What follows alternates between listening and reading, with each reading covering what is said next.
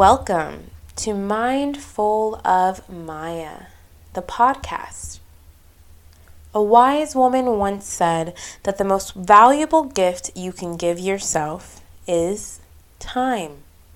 So thank you for tuning in today, where my highest intention always is to exchange your time with the knowledge I am given along this journey towards the divine.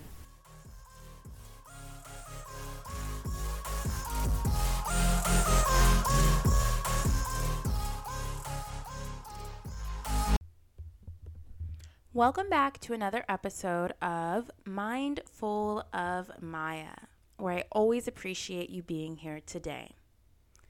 In this week's episode, I really want to explore all of the different ways that we can show up to our own existence, and I really want to break down for you why I believe we are living in a time that is pouring acid over our attention spans and different ways that we can combat that.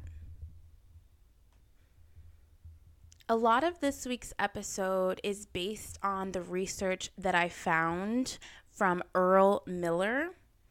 Earl Miller was a scientist who discovered the switch cost effect. Now, the switch cost effects, to break it down for you in simpler terms, is when we're juggling too many things at once. And when we try to juggle more than one thing at a time, then we'll really actually be doing whatever we're trying to juggle half-ass. So we're not actually devoting our time to those things. It's more like, let's say you're trying to do 3 things at once. You're only doing those things half the way that you could be doing them if you were to just decide to do them one thing at a time. And what Earl Miller discovered with the switch cost effect is that when we do this, when we try to multitask, we actually end up making more mistakes and we don't remember a lot of the things that we're trying to do. When I read this next statistic, it really blew my mind, and that is that we touch our phones an average of 2,617 times every 24 hours. So that means that the average American spends about 3 hours and 15 minutes a day on their phone. I'm not here to bash that, because I do believe that there are a lot of great things that you can use your phone towards. For example, right now, recording this podcast, I'm using my phone because I made the outline for the podcast on my phone. So obviously, some of the minutes in my day that I'm using my phone are dedicated towards creating, and I'm sure that's a lot of other people as well. What I want to talk about today is focus, and how I believe our focus is slowly being robbed from us. And when I talk about focus, I want you to remember a time that you've achieved anything big in your life. Really take a moment and think about it. Whatever that achievement was, it took a lot of focus and attention, a huge amount of focus. Now, when your ability to focus is slowly broken down over time, it also slowly breaks down your ability to achieve your goals. Because we're living in a society filled with people who have a very hard time focusing, I believe we're slowly creating a whole network of individuals who feel as if they are inadequate and almost lost in their own lives, when in reality, their attention is just being robbed by some very powerful individuals. Now, Earl Miller was a world-renowned neuroscientist, and I do want to quote Earl Miller. He believed that people can't multitask very well, and when people say that they can, they're deluding themselves. And as technology continues to advance, more people believe that they can do tasks at the same time, but that is actually a myth. And Earl Miller produced a lot of data that supports this. Reading through this data, it really did blow my mind, because I would like to think that I can do more than one task at once. And a lot of the information that we're going to cover today has inspired me to slow down and focus on one thing at a time. Especially as women, I think in today's society, it is just a given that, women are good at multitasking. And to a certain extent, we do have to multitask. However, I believe when it comes to our larger goals, if we take that same mindset, oh, I'm good at multitasking, I can handle it, and apply it towards the things that we actually want to achieve in life, then that is where the problem is, because then it becomes we're taking on too many things at once and not actually getting anything done in the long run. We may be getting the little minuscule tasks done, such as, cleaning the house and cooking the dinner and taking care of the kids and all of that. But when it comes to our broader goals, our focuses in life, the things that give us purpose, we really need to take the time to slow down.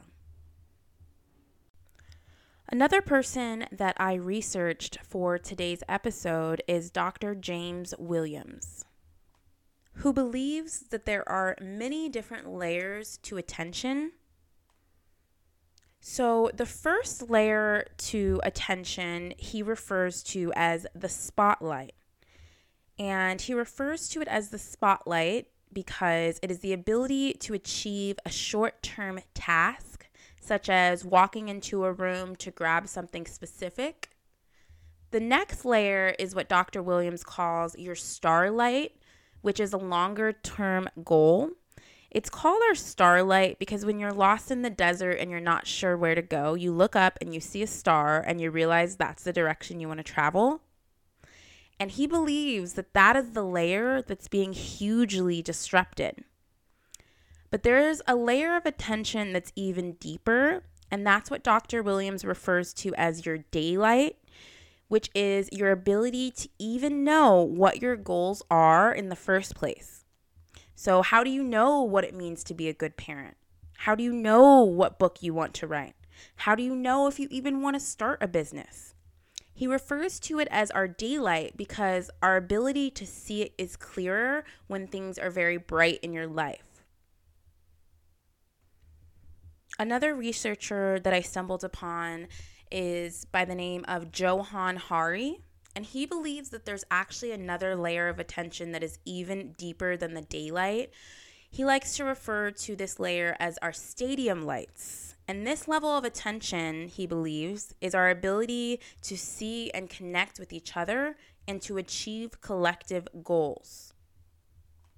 When you break down your ability to focus into these different layers, it really gives you a different perspective on why our attention spans are so important.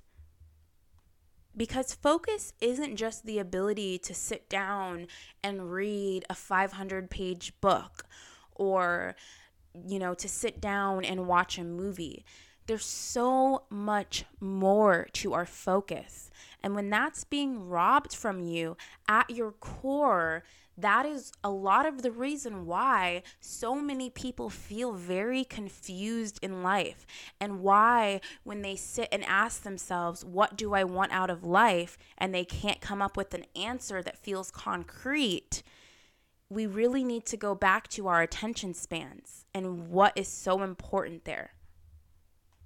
Because let's say you are being directed away from focusing on your deepest layer of attention and are at a point in your life where you don't really know what your purpose is, then most likely you are going to get hung up on what a lot of these successful individuals portray on social media and start to think to yourself, oh, I don't know what I want to do in life, but I like what they're doing. So because I like what they're doing, that must be what I want to do. Without even realizing that they want us to not know what we want to do, look at someone else and think, oh, that must be what I want to do too. It looks cool. Which brings me to my next point. I don't believe it's a coincidence that we're seeing all of these challenges in the world play out while we're also going through this attention crisis. This just proves why our ability to focus actually affects every area of our life. Another individual that I researched while looking into focus goes by the name of B.F. Skinner. He was a world-renowned psychologist of his time, and he came up with a study called the System of Arbitrary Rewards that pretty much says that you can take any animal and you can convince it or make it seem like it's choosing to do something when in all actuality it's actually being controlled. And B.F. Skinner's research is directly what was used for social media. And taking a look at his research made me realize and understand how this has been done to us, how we've been manipulated and did not even realize we were being manipulated. The science that B.F. Skinner founded, which would later be called behavioralism, is the foundation of what guided social media. When they were creating social media, they had to find a way to get people to use their apps for as long as possible. So they stumbled upon the system of arbitrary rewards. And in the case of social media, it comes down to the hearts, the likes, the comments, the followers. Which is why if you use social media long enough, it's designed to make you crave these things. It is built into the coding of these apps. And unless you are someone who, let's say, doesn't have the necessarily what we would deem normal brain, meaning let's say that you are autistic or have some sort of condition that separates your mind from the rest of ours, there's no way out of these traps. It's not our fault. We're not weak. These applications were designed to affect us. Okay, so you might now be asking yourself, what can we do to undo the programming that has been put upon us? Well, now that we understand that your attention determines the experiences you have, and the experiences you have determine the life that you live, or said in another way, you must control your attention to control your life. We realize that it really comes down to your ability to be able to recognize when your attention is being stolen from you. And rather than allow distractions to completely throw you off course, you have to choose where you're directing your attention at any given moment. And you have to choose that based on your understanding of your own priorities and goals. Now, there are some external factors that we have complete control over. And the first one that I want to touch on is our technology. We have to remember that the technology that we utilize is there to serve us, not the other way around. Something that's been helping me not waste so much time on social media is when I look at social media as one giant ad, and I remember that if you're not making money on social media, then by you sitting there and scrolling, someone else is making money off of you. So by simply changing my perspective around that, every time I go to find myself scrolling or going to look on the left side of Instagram, I almost just get frustrated and fed up by the fact that everywhere we look, there's a commercial.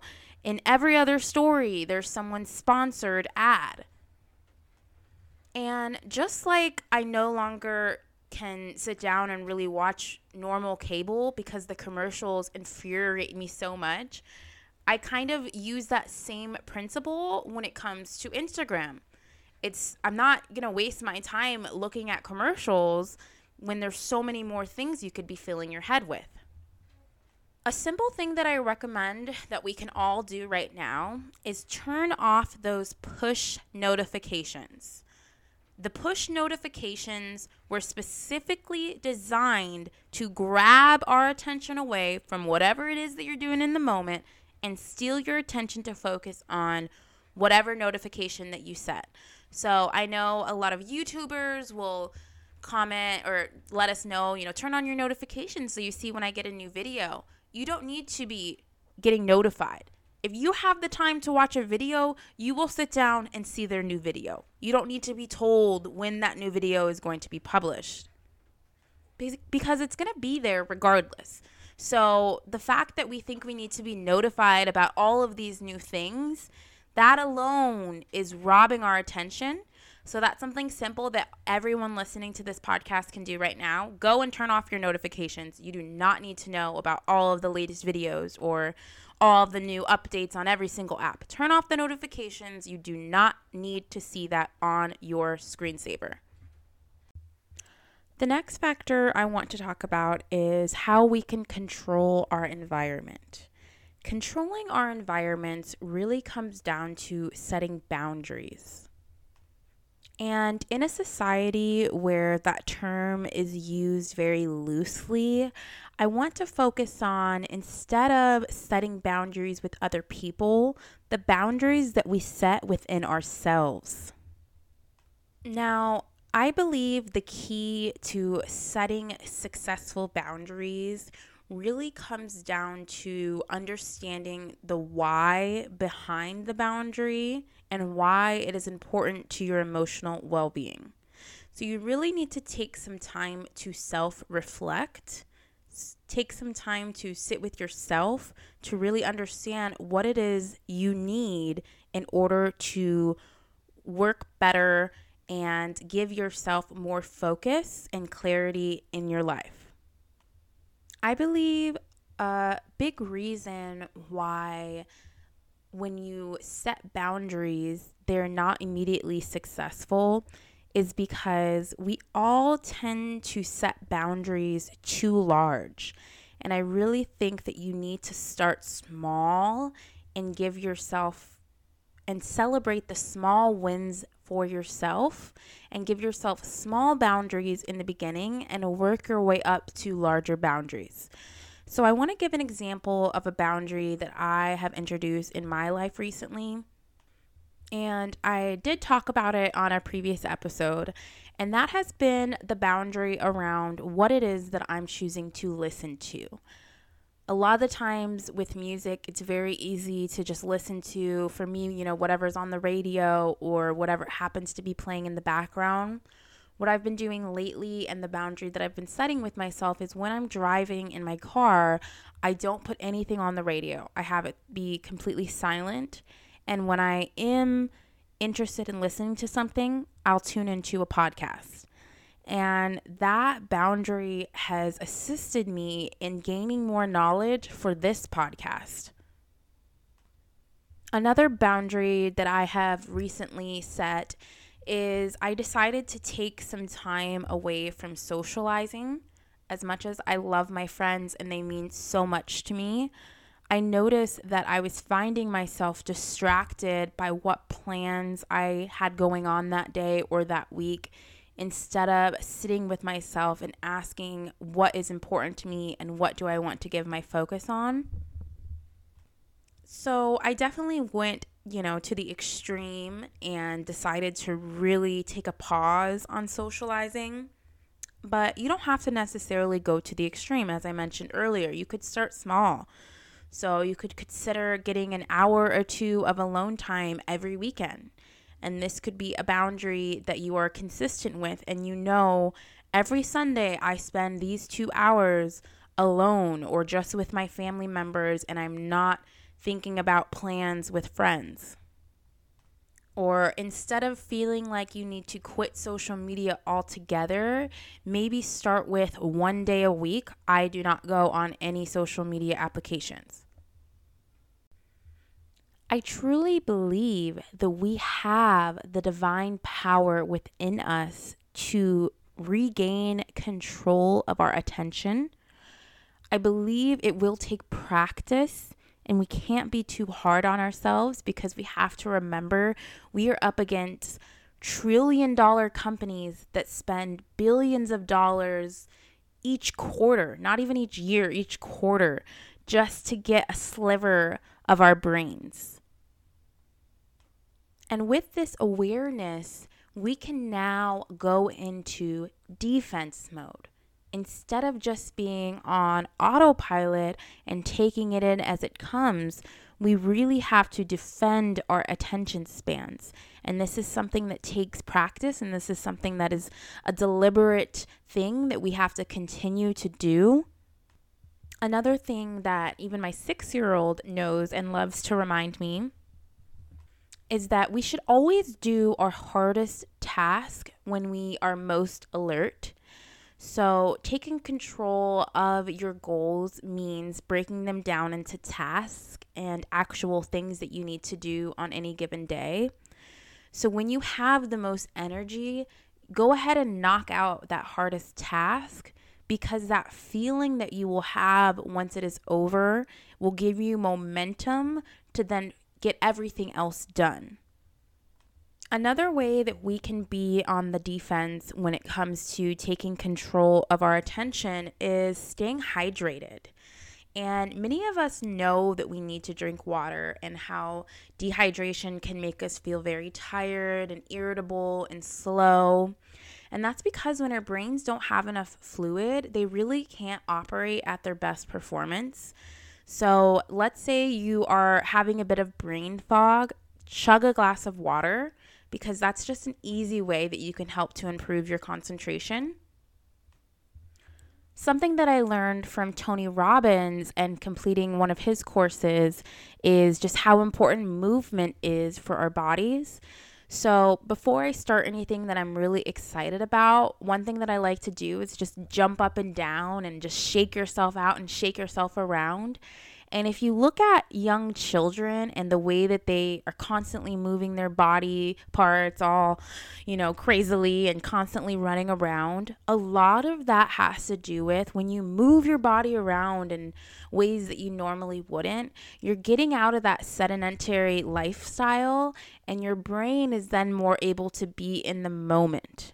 So anytime you find your brain wandering, take a second to really just shake it out, jump up and down, visualize, a dog after a bath and how they shake out. Do that. Something else that I've also been implementing lately is I'll switch between high and low attention tasks.